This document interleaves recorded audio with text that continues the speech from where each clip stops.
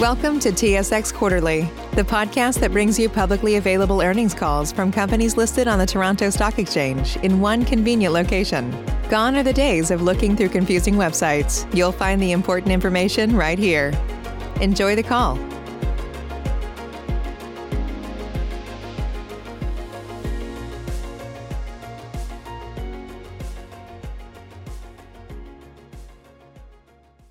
Good morning, ladies and gentlemen, and welcome to the Osisko Gold Royalties First Quarter 2021 Results Conference Call. After the presentation, we will conduct a question and answer session. If you would like to ask a question, please press star followed by the number 1 on your telephone keypad. Please note that this call is being recorded today, May 12, 2021 at 10 a.m. Eastern Time. Today on the call, we have Mr. Sandeep Singh, President and Chief Executive Officer, and Mr. Frédéric Ruel, Chief Financial Officer and Vice President Finance. I would now like to turn the meeting over to our host for today's call, Mr. Sandeep Singh. Bonjour, mesdames et messieurs, et bienvenue à l'appel conférence des résultats du premier trimestre de l'année 2021 de Redevances Aurifères Osisko Limited. Après la présentation, nous procéderons à une séance de questions et réponses. Si vous désirez poser une question, veuillez appuyer sur la touche étoile suivie du numéro 1. Veuillez prendre note que cet appel est enregistré aujourd'hui le 12 mai 2021 à 10 heures, heure de l'Est. Nous avons sur l'appel d'aujourd'hui Monsieur Sandeep Singh, président et chef de la direction, et Monsieur Frédéric Ruel, chef de la direction financière et vice-président finance. J'aimerais maintenant céder la parole à votre hôte, Monsieur Sandeep Singh.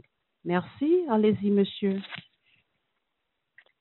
Thanks very much, operator. And thanks everyone on the line for listening in and catching up on us on what we think is a very strong start to the year with our Q1, with an asset base that continues to perform exceptionally well. I'm following a deck. I'm on currently page 3. It's on our website. So if you haven't picked it up, hopefully you can follow along, and we will point to slide numbers as we go through this. Again, on slide 3, what I would say is obviously we had pre-release production numbers of nearly 20,000 GEOs at a 97% margin. That's quite in line with the midpoint of our guidance, which bodes well for us for the rest of the year for reasons that we'll explain as we go throughout the presentation. Records or near records on a number of key financial metrics that Fred will walk you through in a little bit more detail as well. We've also done, we think, and we hope, a better job of segmenting the Osisko Royalties business and financials and metrics from our ownership stake in Osisko Development, which obviously I think most of you will know we are consolidating for the time being. I think that's important as I don't expect many of you on the analyst side to be modeling us on a consolidated basis, and hence the forecasts that are out there on us, probably not on a consolidated basis either. So hopefully that's more user-friendly and something that we'll continue to do until we no longer need to. Big catalysts that came through for us over the course of the quarter. The largest, obviously, is the Agnico and Yamana positive construction decision on the Malartic Underground. And that story, frankly, only continues to get better since that underground development decision was made. And I'll pick up on that as well. Subsequent to the quarter, we put out our inaugural ESG report, which we are proud of. We've always been proud of our ESG and sustainability practices. What was lacking was perhaps putting them on paper, and we continue to improve those practices and improve our disclosure, and that's something you'll see from us throughout the remainder of the year, as well as some unique means of offsetting our carbon footprint, including the partnership we went into with a private entity called Carbon Streaming Corp, which I'll touch on as well later in the presentation. So that's just a bit of flavor for the quarter and the financial numbers that Fred will walk you through over the next several slides, and then I'll pick up again thereafter to get into some of that detail I just promised. So Fred, if you wouldn't mind picking up on slide 4, please. Absolutely. Thank you, Sandeep. Bon matin à toutes. Bon matin à tous. Good morning, everyone. Thank you for joining us today. Good metal prices and robust deliveries led to strong results for Osisko in Q1, as Sandeep said, including record revenues and cash margins, as well as solid operating cash flows from the royalty and stream business. Our operating cash margin on our royalties and streams reached 94%, 97% excluding revenues and cost of sales from the Renard Diamond stream. As Sandeep mentioned, we earned close to 20,000 GEOs in Q1, led by our main assets, including Canadian Malartic and Mantos. As presented on page 4 of the presentation, 75% of our GEOs were derived from gold and 23% from silver. Page 5 of the presentation, we recorded record revenues from royalties and streams of $49 million compared to $37.8 million in Q1 2020. Q1 was the first quarter where Osisko is consolidating Osisko Development results for the full quarter, and as such, we are now providing additional segment information in our financial statements, MD&A, and press release, splitting results from our royalty and stream business and results from Osisko Development. Cash flows from operating activities were $29.3 million on a consolidated basis. For the royalty and stream segment only, cash flows from operations reached $36.7 million compared to $25.7 million in Q1 of 2020. On page 6, we present a summary of our earnings and adjusted earnings. And net earnings to Osisko's shareholders were $10.6 million or 6 cents per share compared to a net loss of $13.3 million in 2020 or 9 cents per share. On a consolidated basis, adjusted earnings were $18.4 million or 11 cents per share, which is comprised of adjusted earnings of $23.4 million or 14 cents per share from the royalty and stream segment, and an adjusted loss of $5 million from Osisko Development. On page 7, we present a summary of our quarterly results with additional details for the royalty and stream segment, including gross profit in Q1 of $34.6 million compared to $21.6 million last year. The average realized gold price was 169 Canadian dollar higher compared to last year. Adjusted earnings from the royalty and stream segment were $23.4 million compared to $9.3 million last year. If we go on page 8, we present a breakdown of our cash margin for Q1. The cash margin on our royalties increased to reach $34.7 million compared to $25.6 million last year. The cash margin on our streams amounted to $11.1 million, up from $8.8 million in 2020. Resulting in a cash margin on our royalties and streams of 93.6% or 96.8% excluding the Renard Diamond stream. Our total cash margin in Q1 reached $46.5 million compared to $35.3 million last year. And finally, on page 9, you may find a summary of our financial position. Our consolidated cash balance was $321 million at the end of Q1, including $120 million for Osisko Gold Royalties and $201 million for Osisko Development. Osisko Gold Royalties held investments having a value of $217 million at the end of March, in addition to our investment in Osisko Development, valued at over $730 million for a total of close to $1 billion. Our total debt was stable at $400 million, with over $250 million available under our credit facility. Back to you, Sandy, for the rest of the presentation. Thanks very much, Fred. Look, hopefully what you take away from that, and you know, the reason I think we could go through that summary as quickly as we have is it was a very simple, straightforward, and positive quarter.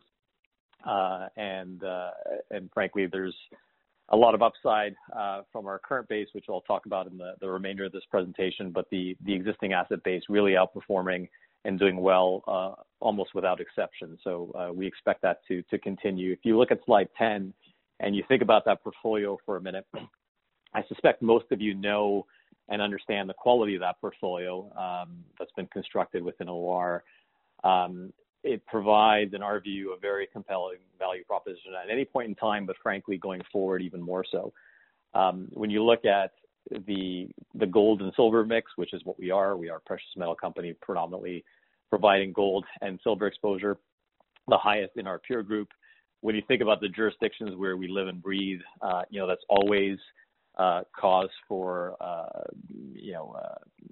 positivity, I guess, but even more so, I think we're starting to see the importance of that jurisdictional profile play out. I think we're seeing risks rising in second and third tier countries that are stressed and increasingly stressed by COVID and perhaps reacting poorly as a result. So this is something that gives us an immense amount of comfort, should give investors an immense amount of comfort going forward as well.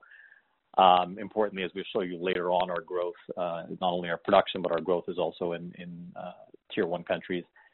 And we're also partnered with some fantastic operators, and we're partnered with them on low-cost mines. We don't really have any teetering production that we worry about from a quarter-to-quarter basis. And that's also important as we're starting to see signs, I think it's clear, of inflation, and we're starting to see signs of cost creep in the mining sector. Again, it's not something we lose any sleep over. So solid across the board. If you add to this, not shown on the page, but if you add to this the long mine lives of our core assets, you're essentially looking at steady ongoing production and then growing production with new assets coming along, nothing really falling off the table. And add to that lots of drilling momentum on our producing assets and on our development assets. So a good news story across the board. Starting with, on slide 11, a flagship asset that just keeps getting better. Obviously, the Canadian Malartic open pit continues to deliver a very steady and significant amount of free gold to us. It will until the later part of this decade. Was already, on an open pit basis, the most valuable gold royalty in the entire sector. It's only doubled, if not more so, in value when the underground decision was made. And I'll talk about that on slide 12 if you skip ahead. Again, none of this will be a surprise to folks that in February, Agnico and Yamana made the $1.3 billion go-ahead investment decision on the underground, extending our mine life from initially 2028 from the open pit to at least 2039. That underground deposit currently contains 14.5 million ounces, only half of which are in that mine plan out to 2039. So we fully expect that as they get underground, as they ramp into Odyssey, as they sink the shaft into East Gouldie, and can infill from underground, more of those ounces in the mine plan will find their way, more of those ounces will find their way into a mine plan over time. In addition, you've heard the operators talk about how the deposit, especially East Gouldie, which is the highest grade portion of it, is open, significantly open in most directions. And we've seen a very interesting step-out hole, kind of 1,000-meter step-out hole, where they intersected. You see the star here on the bottom of page 12, 2.5 grams over 10, 11 meters. Importantly, hitting it within meters of where they expected it to. It's still on our 5% ground. Lots of room to grow that East Gouldie resource in between. Obviously, will be dependent on exploration success. But we've seen to date how quickly ounces can add up at East Gouldie with relatively little drilling, given the continuity and the predictability of the deposit. So this is just a fantastic flagship for us, and it continues to give the, I think, this is not our commentary, although we share it, but if you hear the operators in recent discussions, describing it as early days in terms of resource delineation, there's a lot more to come, we expect. The added potential benefit down the road as they spend more time on this asset may also not just be mine life extension from that added resource expansion, but there's also, conceptual for the time being, but conceptual, just, commentary about second declines, about multiple shafts in time. Obviously, there's a mill that'll be ready, willing, and able to accept more ore. So all of this is just a fantastic catalyst for us. Importantly, one that happened, in a down market. All this came out when money was flowing out of the gold sector. We started to see that turn around. We don't think it's properly valued within our stock, and we think there's a lot of room for us to benefit from the work that's going to be going on there going forward for not just this year, but for years. On slide 13, just a couple quick other updates. We're 1 quarter closer on the Mantos expansion. They're currently on time for the end of the year, now 79% complete. So that's, again, a positive news story for us into next year. A reminder, for the first 5 years of that expansion, we'd be expecting 1.2 million ounces of silver a year.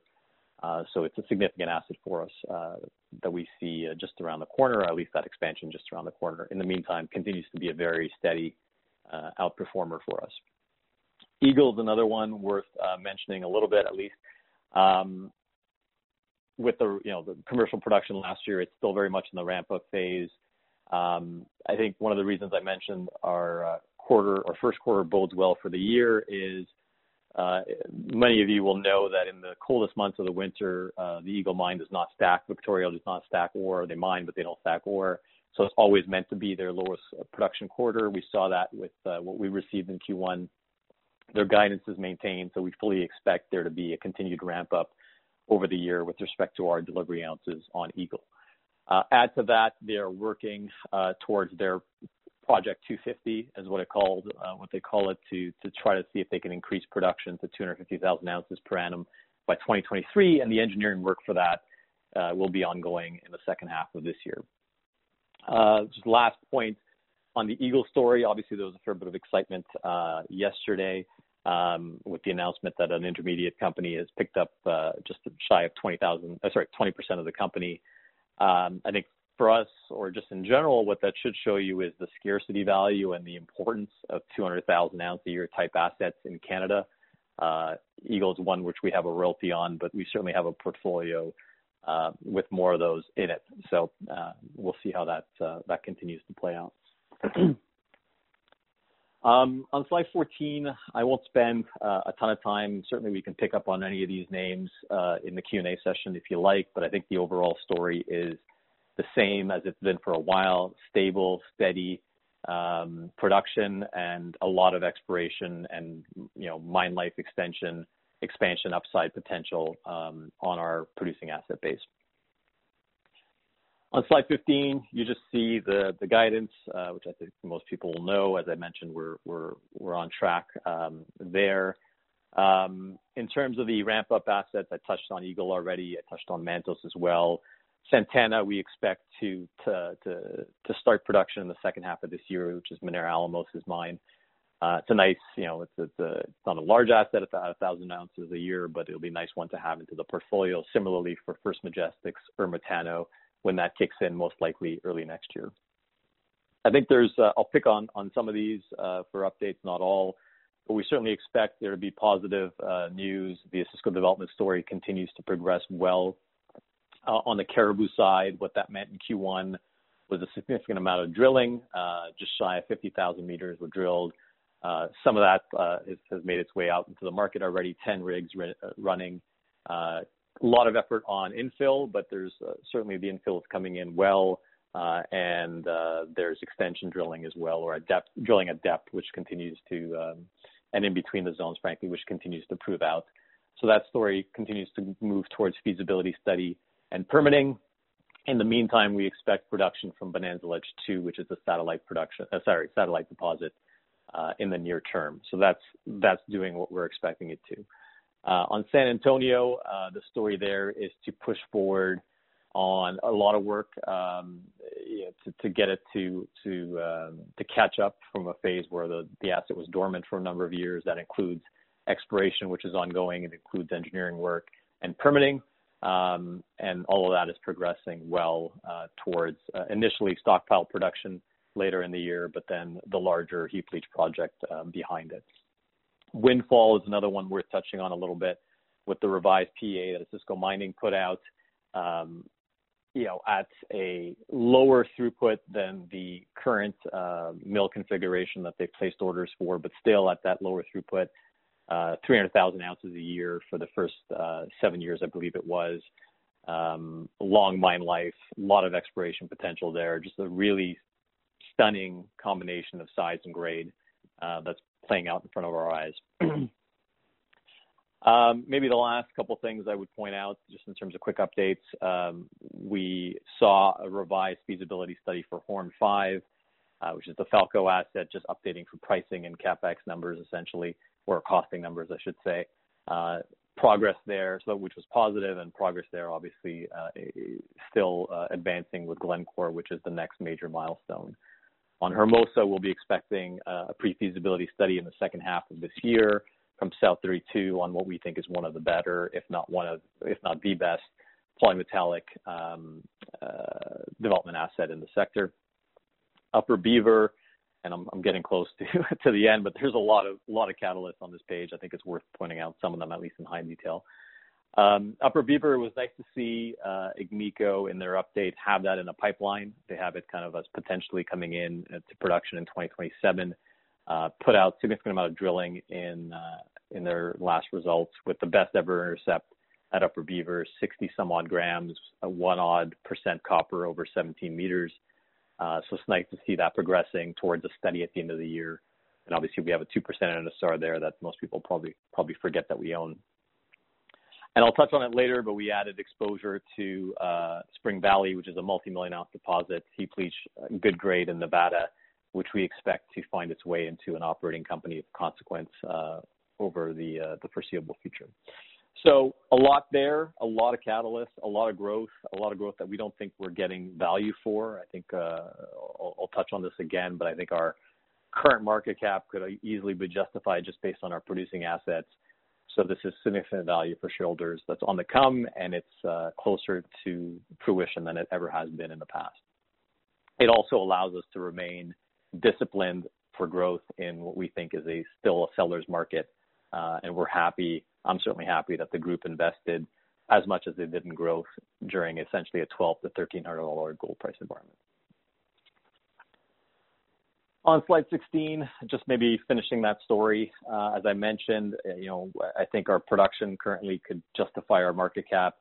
Depending on whose numbers you look at, we're basically 50-50. These are consensus numbers. 50-50 of our NAV is production and development, so there's a lot of built-in growth there that's paid for. And then to boot, we also have $1 billion roughly of equities that I don't think we get proper credit for, and two of the highest quality developers in the space. And in a rising gold price environment, in a rising inflationary environment, we think that torque is important and will add significant value. I mentioned the amount of activity on our ground. On the right-hand side of slide 16, you'll see it graphically, essentially 1 million meters, 3 million feet a year on our royalty grounds, which is a massive amount of drilling. And got that same type of number in 2020, even though with COVID, exploration was one of the easiest things to take your foot off the gas on. Our producers kept production going as best they could, but exploration was an easier thing to delay. And so we expect these numbers to only intensify in 2021. On slide 17, just as I mentioned, I kind of alluded to it earlier, a nice tuck-in acquisition for us on Spring Valley, going from a 0.5% NSR essentially to a 3% NSR on what is 4 million ounces, mostly in the M&I category. Historically, I think Waterton has put a lot of work into this asset and will come out with an update in due course. But a significant resource, whatever the numbers are, a good grade in Nevada, an asset that we've known well for some time, and we're happy to get a bilateral acquisition done there from the seller or sellers. And if you look at the precedents and other kind of public data points, I think we got a pretty good price on it. So nice addition to the portfolio. Parral, just for your own note keeping and modeling purposes, we did convert just recently our offtake through Osisko Bermuda into a stream. Similar economics, but nice to get it kind of in a better accounting format. That was the last producing offtake that we had. So it's a cleanup exercise, small, but helpful. We also in the process took what was a capped offtake and turned it into an uncapped stream. So added some optionality to that project. On slide 18, just from an ESG perspective, again, we're spending a bit of time on as we put out our inaugural report just a few weeks ago, maybe it's a month now. I think it's fair to say that, you could almost think of our portfolio as having been built with ESG in mind. And frankly, it had. It just wasn't with a moniker attached to it. But clearly, we've always emphasized proper environmental, social responsibility in the assets we get involved in. If you don't diligence that, if you don't audit, track that, then you're really not you're really not diligencing a mining asset, because those are some of the easiest places you can fall down. And given the track record of our team having had their own environmental and social license, know what it is to have it, know how hard it is to get it, know that it hurts when you lose it. We can certainly, we've certainly taken that into our business as a royalty company and know what to look for in an operating partner when we're getting involved in assets. So for us, that's the bare minimum. Diligence, auditing, exerting influence through contracts, being charitable when we've been blessed as a company and as individuals. That to us is the bare minimum of what you should do in terms of running a proper business. Since we can't ourselves reduce our footprint, we're reliant on the operating partners that we've chosen to get involved with to do that, and we're quite happy that they are doing that. We also chose to find something active that we could do. And now on slide 19, you see an example of that, where we've partnered with a private carbon streaming royalty company, or streaming company, I should say, through a small investment, $3.5 million. And also through that have bought ourselves a participating right to partner or to participate in 20% of their transactions should we choose to. So for us, it's a small investment with a potential high impact. It's not just us buying carbon credits to offset our exposure, but it's us potentially funding projects and increasing the amount of offsets that there are out there in the world, doing it accretively through a business model that we know well, and perhaps getting better returns than are frankly available in the mining space right now. So for us, it fits into our other category behind precious metals, and if we can put some other into that category that's green as opposed to anything to the contrary, we think that's a benefit. But again, I would point out that these are small investments that can do a lot of good for our portfolio. And I'll probably, or not probably, I'm getting pretty close. I think if you just go to slide 20 to end the conversation and start the Q&A, I'd say it's a business that's working at every level. Really strong quarter, sets us up nicely for the rest of the year into what look like strengthening gold and silver prices. A significant amount of cash flow, diversified cash flow, 80,000 ounces is the midpoint of our GEOs. Steady, long life, no real drop-offs in that production, and a flagship that's getting better at every turn. When you add the growth that we've paid for already and $1 billion in equities, I think that's a lot of torque to that rising gold price environment. So with that, operator, I thank everybody for their time to date and happy to open up for questions. If you would like to ask a question, please press star followed by the number 1 on your telephone keypad. To withdraw your question, press the pound or hash key. Please stand by while we compile the Q&A roster. Pour poser une question, veuillez appuyer sur étoile suivi du 1 sur votre téléphone. Pour retirer votre question, appuyez sur le dièse. Veuillez rester en attente pendant que nous compilons les questions. Your first question comes from the line of Ralph Profiti of 8 Capital. Please go ahead. Your line is open. Save big on brunch for mom, all in the Kroger app. Get 16-ounce packs of flavorful Angus 90% lean ground sirloin for $4.99 each with a digital coupon. Then buy 2, get 2 free on 12 packs of delicious Coca-Cola, Pepsi, or 7-Up, all with your card. Shop these deals at your local Kroger, less than 5 miles away. Or tap the screen now to download the Kroger app to save big today. Kroger, fresh for everyone. Prices and product availability subject to change. Restrictions apply. See site for details. Good morning. Thanks for taking my questions. Morning, Ralph. Sandip, thank you. Sandip, can you help me understand the ultimate extent of the 5% royalty at Canadian Malartic in the context of this step-out hole and as part of the resource delineation strategy as it potentially goes further and further to the east? Sure, Ralph. So I can do that from our perspective. Obviously, we don't know the full extent of the operator strategy, except to say that they're drilling aggressively, and the more they drill, the more they find, all of which is hugely positive for us. So I know there was some talk about, obviously, further east, you run into the Rand Malartic property line. This is clearly west of that property boundary, so that hole was squarely in our 5% East Goldie zone.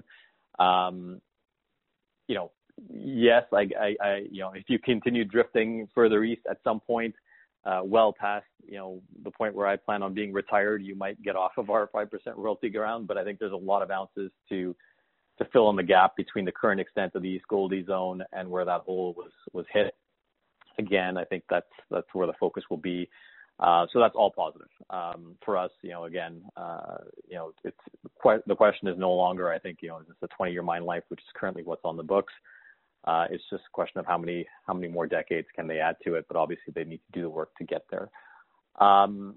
So that's what we're looking at, and I think that's what they're looking at, and starting to turn the conversation into not can I add mine life or how much years or decades can I add after 2039, is how can they add ounces and fill that mill, or maybe not fill it, but continue to fill that mill higher than the 20,000 tons per day that is currently envisaged. So great news. And then eventually, if there is anything that we don't have a royalty on, I'll remind you, Ralph, and everybody else, that we do have a 40 cent per ton, essentially toll milling royalty on anything else that goes into that mill. So for now, we'll take all these 5% ounces we can get, and I think there's still a lot more of them to come. Got it. Okay, thanks for that. On the Spring Valley transactions, do any of these royalties have buyback options on the part of the previous owners, or is this essentially a clean transaction with all the exploration upside and the royalty upside in Osisko Royalties' hands? Yeah. So the short answer is no. There are no buybacks. So we think it's a sizable resource already. Obviously there's it's been hidden, if you will, in private hands for some time. I personally think it's the best asset within that portfolio of Nevada Gold assets that Waterton has. Know it well. I sold them some of those assets in a prior life, so I know this one well. We knew it well as a group, having had a 0.5% NSR on it already. And I think in a world where people are looking for good assets in good jurisdictions, this is on a short list. So we're quite happy to have increased our exposure to it. Great. That's it for me. Thank you. No problem, Ralph. Thank you. Your next question comes from John Tumazos of John Tumazos Very Independent Research. Please go ahead. Your line is open.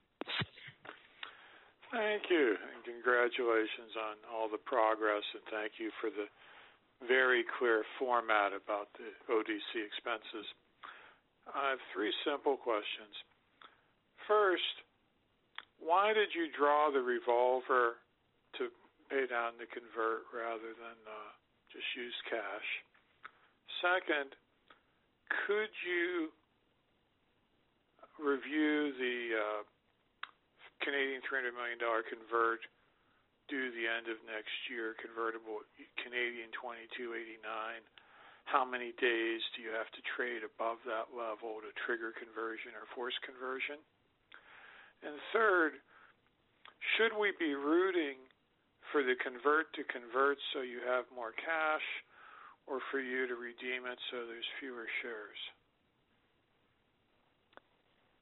Yeah, thanks, John. Sorry, I was just jotting notes down. I wanted to make sure I caught all your questions. And good morning, John. Thanks for the commentary and the questions. I guess first question in terms of why we put that $50 million convert, why we refinanced it on the revolver.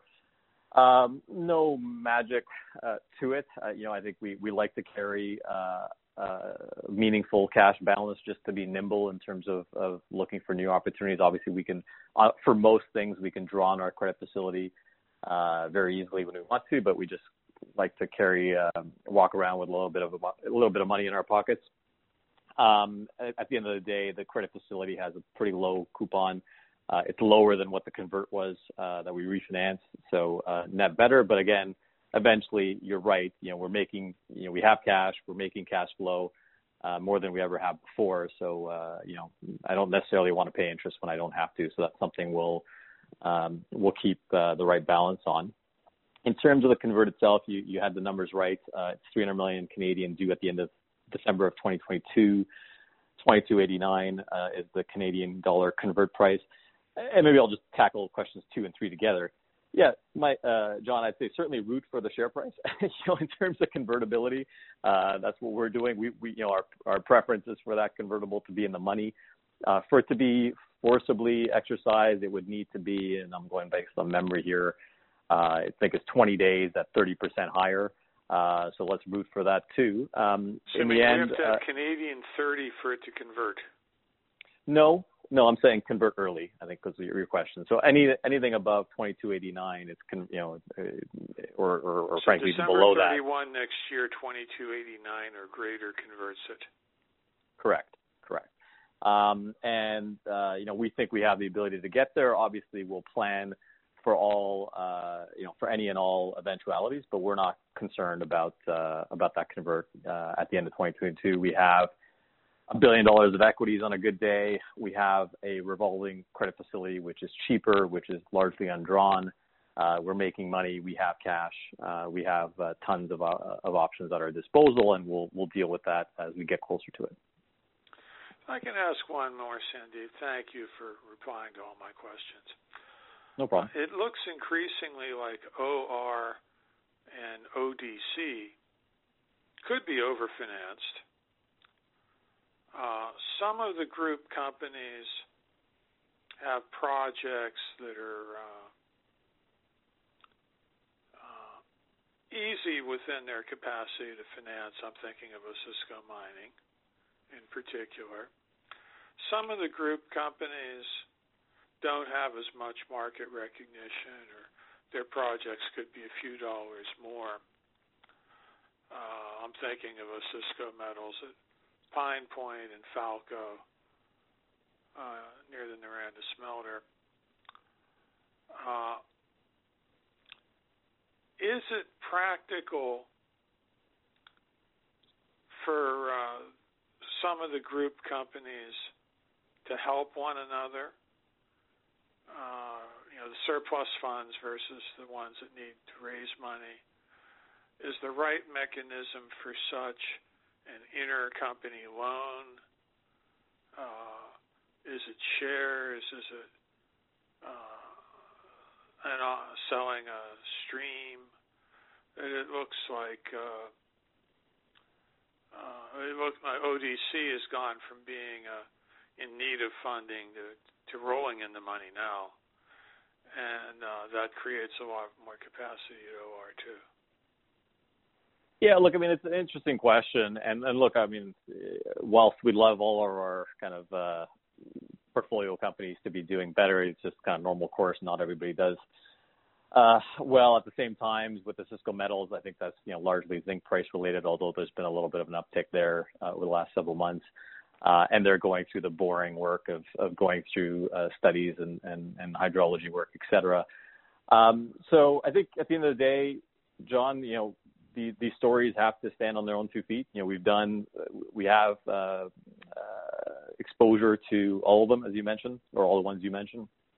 But much like a portfolio, and those are, many of those are related to the group, obviously, but whether they're related or unrelated, completely arm's length, we are incented to make sure our portfolio performs. And so if there are opportunities to help, if they make sense for us and they make sense for the counterparty, then we'll look at those. But at the end of the day, I will point out that these stories also need to stand on their own 2 feet. We've made investments, we've supported some. No doubt in future we'll continue to do that if we see good value from an Osisko Royalties perspective, and we see good reasons to do that. But I think what we're happy to see is last year there was a lot more equity available in the system overall. Obviously, some of our partners went and accessed it more aggressively, but I think overall that's a good thing.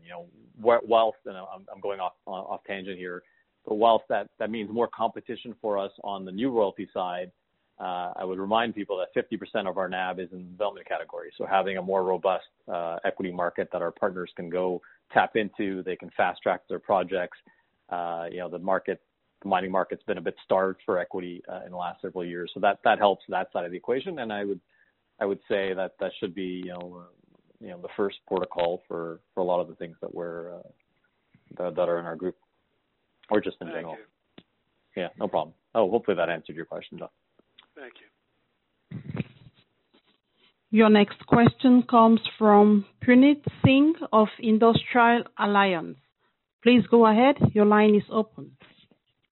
Great, thanks. Good morning, everybody. I just had one question. I wanted to ask about Renard. It seems like it's recovering well, and diamond prices are also ticking back up. What sort of future diamond price, or what level does the mine start operating again for that to start contributing? I'm trying to understand if there's a chance it could start contributing earlier than the April 2022 outlined. Yeah, hi, Puneet. Good morning. Look, I think, as I've said before, happy that the mine restarted and into healthier diamond prices. We've seen kind of a steady, close to $80 US a carat diamond price for the mine. That's a step improvement over the 70 prior to COVID, and it had dropped as low as kind of mid-60s, low 60s at some point. So that's a net benefit. It means at those type of pricing levels, you've heard me say that the mine kind of washes its face. We've been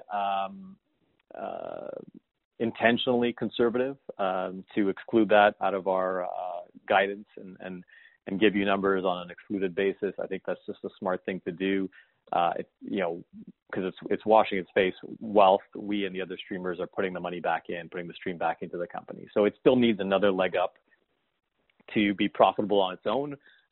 We think it can get there, but we're not going to stick our necks out and take credit for those ounces until it happens. So can't give you exact timing, and I don't know exactly what that. Well, we have our views on what those numbers are that diamond prices need to get to, but I think it's premature to share them. I think we need another similar type step change, and hopefully that will get us into the black.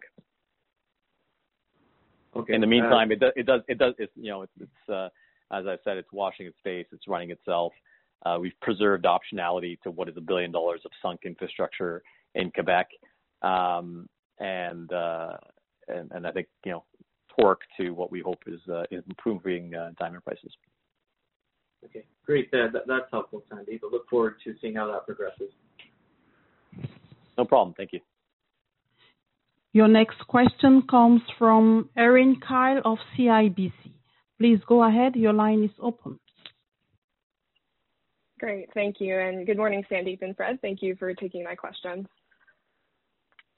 So my first question here is on Mantos.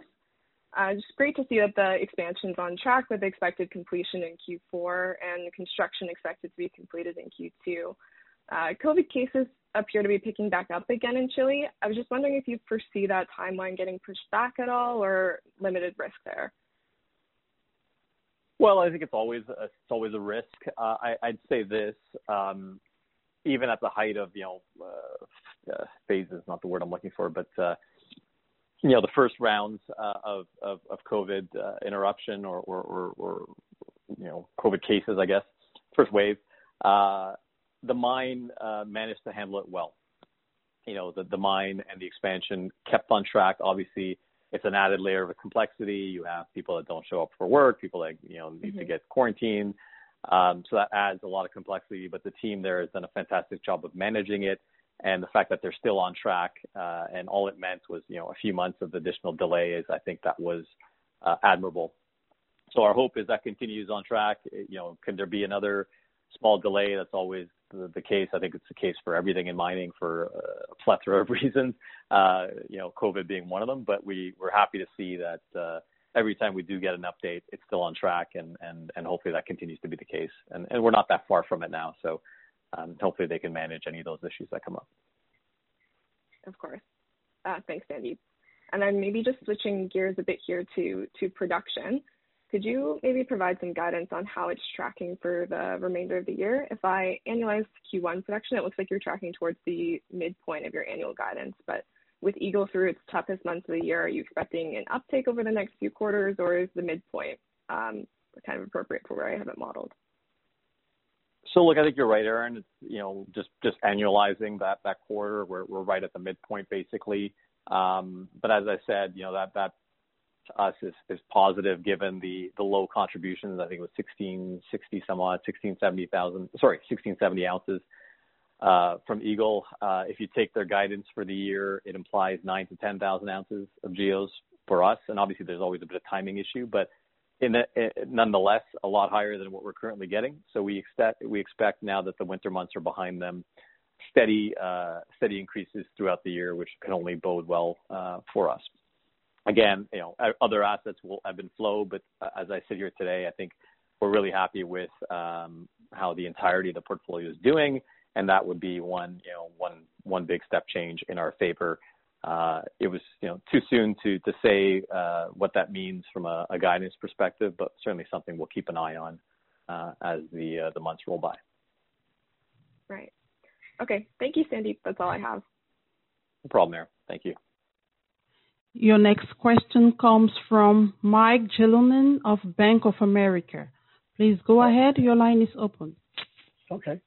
Hi, Sandeep. And to echo John's point, good to see the deconsolidation of ODV. And I guess that's my first question.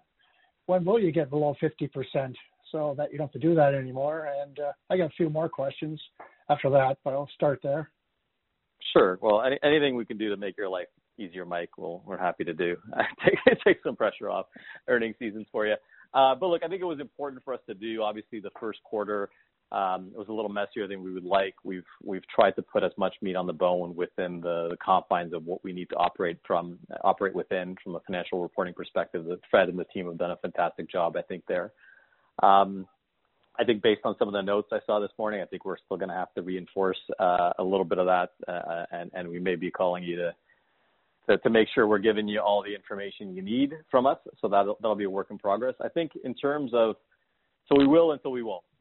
And as I said consistently, Mike, reducing our ownership in ODEV is a priority, but it's not something we're going to be disruptive about, and it's not something we're going to telegraph either.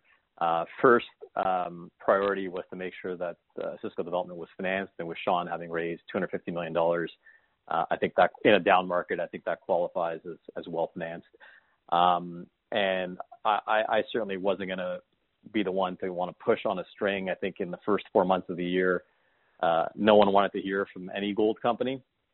I think that's turning or has turned. You can imagine that would only really make sense in a positive market, or make more sense in a positive market. I think of this as, it's a popular nightclub where, it's a liquid, so there's a lineup out the door, and if anybody wants to own it, they kind of have to come through us. So we're going to be selective and as to who we let into the story, because we want to make sure we make money on the aggregate, and I think we will. I think it's one of the better development stories in the market, and it's tracking well to become an intermediate in not too far a distant future. So long-winded answer. I think we have a better, more constructive market. It is going forward. It's a priority for us, but we're not going to get too specific about it, and we're going to make sure if we do sell down, when we do sell down, it's to the right groups that are like-minded and see a lot of value in the name as we do. Okay, thanks. I guess just following on the value, you mentioned earlier that, correct me if I'm wrong, I interpreted you said that your investments, obviously ODV, Osisko Mining, are not being fully valued in the share price. Did I hear that right? Like, are they, if that's correct, does that mean Osisko Royalties is getting a discount on those investments in its share price? You're just trying to flush that out. Thanks. Yeah, sorry. Maybe I misspoke, or maybe it was confusing, but yes, I don't think we're getting credit for them, because I think if you look at even the midpoint of our guidance at 80,000 ounces, long mine lives, steady, nothing falling off a cliff, as I said earlier, if you look at us from a price to cash flow multiple, we're on the bottom end, just based on that. When you add the fact that we have 50% of our weighting, our NAV weighting is in development assets, that doesn't factor into a near-term cash flow multiple. That's a lot of value that's there to be had. That price to cash flow multiple, the denominator of cash flow, also does not take into account that we have $1 billion of equities. When you start to look at us on a EV to EBITDA basis and net off those equities, I think what you're left with is a very cheap stock, and that's what is our job to rectify. It's nice to see some appreciation for that. Not anywhere near where we think it should be. Still trading on a consensus basis around 1x NAV versus our peers of 2+. So I think we have some work to do, and I think we'll get there. I think the positive catalyst, whether it's which were both two of them were massive. The spin out transaction in December, the Malartic Underground go ahead in February. All that happened into a down market. I suspect and I hope that we'll start to get more benefit of that in an up market. So a lot of value, three big pieces. If you think about the production, the development, and the equity book, and in my view, my humble opinion, and we may see some examples that justify that in the week to come. But I think there's precedent for just our royalty, our producing portfolio, justifying our market cap. Okay, well, thanks for that. And just one last question, just to on the offtake. So basically, as of effective April 29th, your income statement will never have no more offtakes. We have to somehow figure out how to model, and it'll be very clean, just clean streams of royalties. Correct. On the producing side, I think we do still have. That was the last producing offtake. I know we have a couple of development offtakes. One's on Amulsar. There's another one. So nothing in the near term that you'll need to worry about, and hopefully, if there are others of those offtakes that come into production, we'll similarly look to turn them into something a little bit more user friendly for you and for us. But right now, that's correct from a producing perspective. How much is this Parral gold, and how much does it produce, gold and silver, annually, the production? Well, you'll see. Well, maybe you don't. I think it's looped into the other. It's not a massive contributor. I don't have the number offhand, Fred. I don't know if you do, but it's a nice little kicker to the business. But I wouldn't have said it's not a material asset. So we've just converted it into a different instrument at similar value. Okay, well, it's like what, 17 or 18 million a quarter of, I guess, which gets deducted off the cost. But okay, well, yeah, that's the thing. It's significant revenue, but it's at the smallest margins. It's not the royalty margins that we have, which are 100%, and then we add the streams. It's 97%. So I'll get you that answer separately, Mike. But it's not a big deal. It's just some cleanup exercise for us. Okay. Well, thank you. Sorry for all the questions. No problem, Mike. Thank you. Your next question comes from Jackie Przybylowski of BMO Capital Markets. Please go ahead. Your line is open. Thanks very much. I have two questions. The first one is on your Eagle asset. I see you've got a 5% NSR on the properties of Eagle. Given that Victoria Gold is in what might be some sort of M&A speculation, or at least a large investment by Coeur, can you give us maybe a comment on how you're thinking about that NSR? I mean, it's significant enough in size that it might be sort of a prohibiting step for anyone who might be looking to take over Victoria. Is that something that you guys would be willing to renegotiate, or is there any wiggle room from OR perspective on that royalty? Hi, good morning, Jackie. Short answer is absolutely not. The point is we don't think it's an inhibitor at all. Victoria as a company was working just fine with it. Even in a ramp-up phase, the fact that Coeur was willing to buy or swap for 18% of the stock in place, I think it's pretty safe to say that anyone who's interested in Victoria is interested in it with that royalty in place, and I'm sure assumes that royalty is not going anywhere. If there was a doubt, I'll take that doubt away. But we think, as I said earlier, all that to us, I'm sure it causes some stress within the system from Victoria this week. For shareholders, I don't think it's anything of Victoria, anything but a positive. I think it just shows you that there's a lot of interest in that story. The mine's working well. It's kind of coming into its stride. You could certainly see the timing of that being a little opportunistic. Ultimately, they'll do what's best for them. From us, it just reinforces that it's a quality asset that's sought after. If eventually it ends up in a bigger counterparty with deeper pockets who can get it up to production, higher production faster, can explore faster, that wouldn't be a bad thing. But we're certainly happy with the work that Victoria's been doing there. They've done the hard work.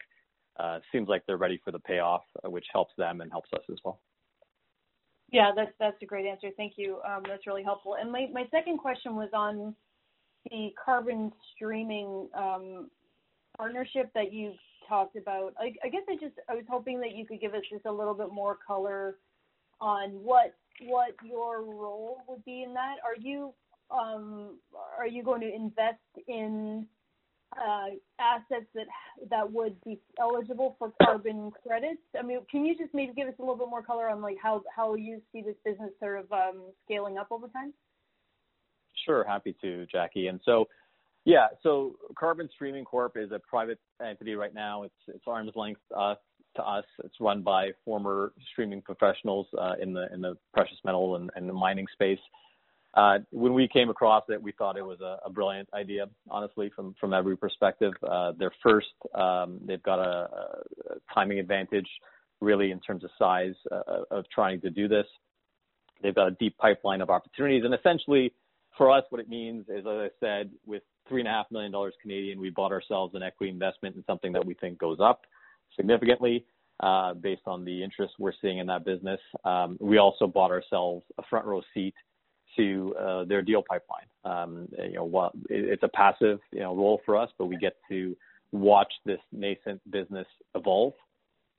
If we see something that we're interested in, we can partner. Again, as I said, for us, it's rather than going out there and buying offsets buying carbon credits to offset our exposure, be it direct or indirect, we're actually doing something tangible. We cannot reduce our own footprint other than if we started dropping assets. The only way we reduce our scope 2 and scope 3 is if our partners do it for us. Thankfully, our partners are doing it for us everywhere we look. But we didn't think that was enough. I don't think royalty companies can hide behind the fact that we're not operators. It's not our footprint. Every investor out there that we talk to needs to justify their indirect carbon footprint. So at the end of the day, we are an investor, and we felt that was coming for us as well. And frankly, we felt the responsibility to do it. So this is our way of doing something tangible. And essentially, sorry to take a long run up to your question, but essentially what it is exactly what you said. It's funding through a streaming transaction, so much like our traditional transactions, pre-funding something, a development project that will then create, instead of gold or silver, carbon credits through preservation, carbon sequestration, biodiversity projects, and we would inherit those carbon credits to sell and make money on. So doing something good, reducing our indirect exposure in the process, and making money, frankly, because we think the type of returns that are there are double digits and significantly double digit type returns. So for us, it was something real we could do to kind of be an active participant. And as I said, it's going to be small dollars for us, but small dollars with a big impact. And everybody in our peer group has an other category. We felt if we could fill that other category with something green, that wasn't a bad move. And yeah, okay, that's helpful, Sandeep. So to be clear, you're not actually writing the streams or assessing the properties yourself. You have a passive investment at this point, which theoretically, I guess, could change over time in somebody else's business. Yeah, no, both. We have an equity investment, and we have the right to participate 20% of their deals. So we are, we're not just going to offload that responsibility. We look at those deals when they show them to us. We will continue to look at those deals when they show them to us, and decide if we want to participate in some of them. So that's how that works. Okay, thanks very much. That's helpful. No problem. No worries.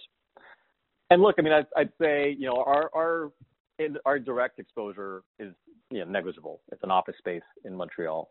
Our indirect footprint is pretty small as well, and we're working on tabulating what that is with the help of our partners, and we'll come back in our kind of ongoing disclosure with that. Everybody's out there trying to get to net zero by 2040, 2050. We feel that with, relatively small investments, we can get there in lightning speed on a relative basis. So that's the end game. I think there's also opportunities to partner with our actual mining partners.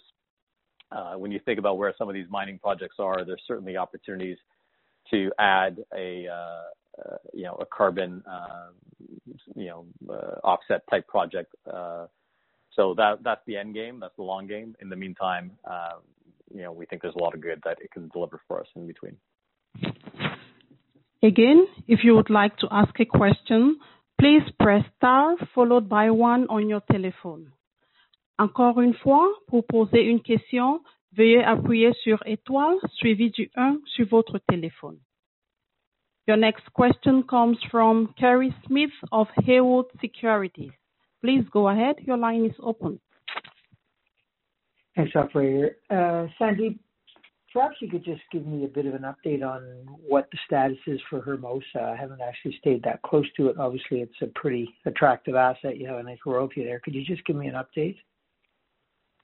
Yeah, look, I think the update, in terms of what we can say publicly, we'll have to wait until South32 puts something out publicly. Obviously, we track it behind the scenes. So that pre-feasibility is on pace for the second half of this year. It got delayed from last year because they're incorporating a bigger project that incorporates the entirety of the resource package there.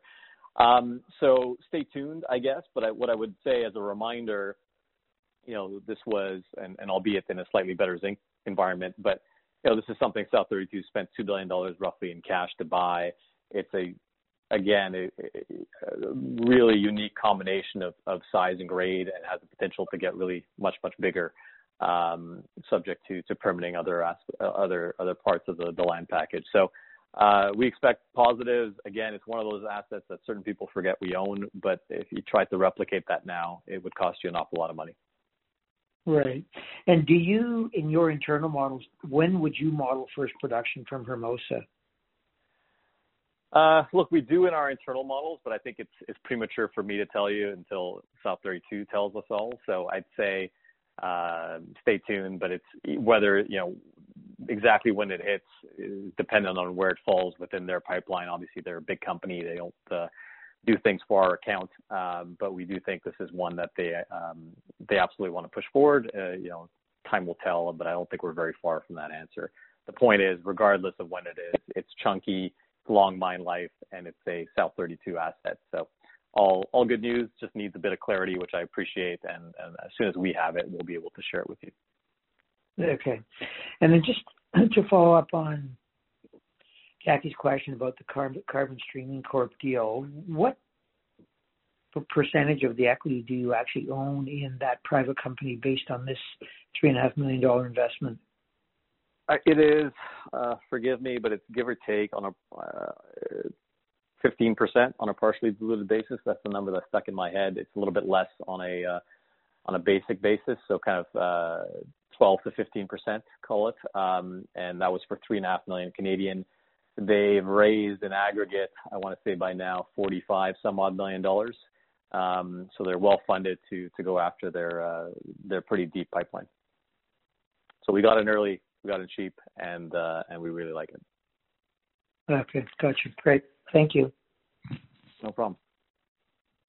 Your next question comes from Lee Hui of Scotiabank. Please go ahead. Your line is open. Hi, everyone. I have a couple questions on Osisko development. The first one is a modeling one. I noticed in Q1 there was approximately $5 million booked in G&A.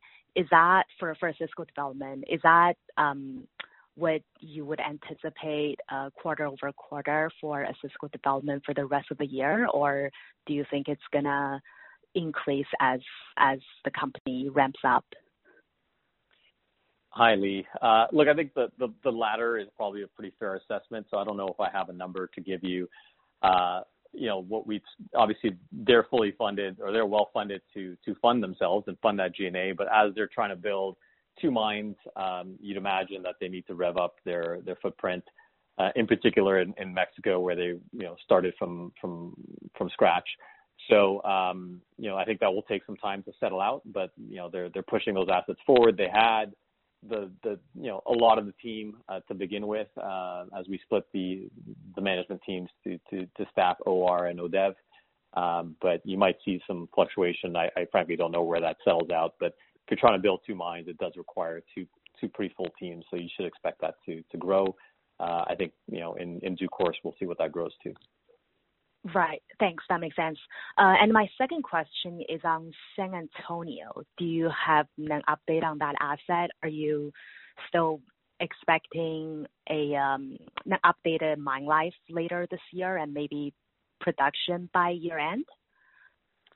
Yeah, look, I think the good news there is they're pushing forward on all fronts. And like I said, from a standing start, it required, it already had 1 million ounces of 1.2 grams in 43-101. So it's a pretty good starting point, but there's a lot of value to unlock through exploration. They have to do the engineering. Permitting is one that's, you've heard me say this before, slower in Mexico. It's tough to find people in COVID to do the work you need them to do. So that's kind of advancing, but all those things are moving forward, leading towards stockpile production hopefully later this year, and then the bigger project taking shape behind it. Exploration has started up. I can't remember if I listed that. That'll be significant in terms of value unlocking and showing what we believe to be a bigger project there. And the last thing I would say is, the ODEV team, Sean, have pulled the trigger on a 15,000 ton per day crushing circuit. It's being shipped to site. That is, if you fill it, that will be significantly higher production than what we were guiding to.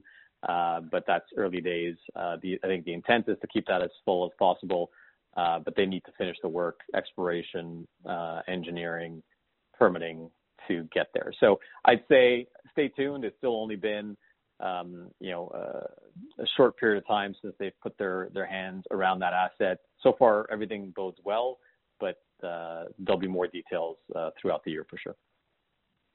Great. Thanks. That's all my questions. No problem. Thank you, Lee. There are no further questions at this time. I will turn the call back over to Mr. Sandeep Singh for closing remarks. Great. Thank you, operator. And look, thanks for everyone. We've gone over probably the hour that people anticipated. So thanks for hanging in there with us. If you did to the end of the call, hopefully that gives you a good impression of where we are as a company, which we are very excited about. And without dragging on too long, I'll thank you for your time and chat with you again soon.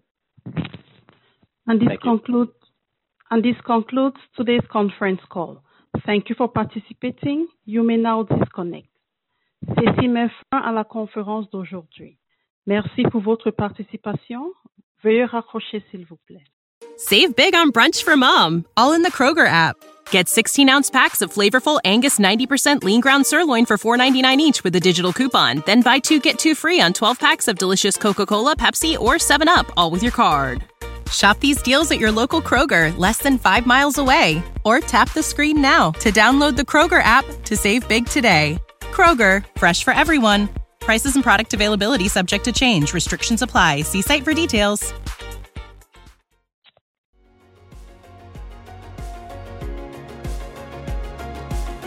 Thank you for listening to TSX Quarterly. If you enjoyed the cast, remember to leave a good rating.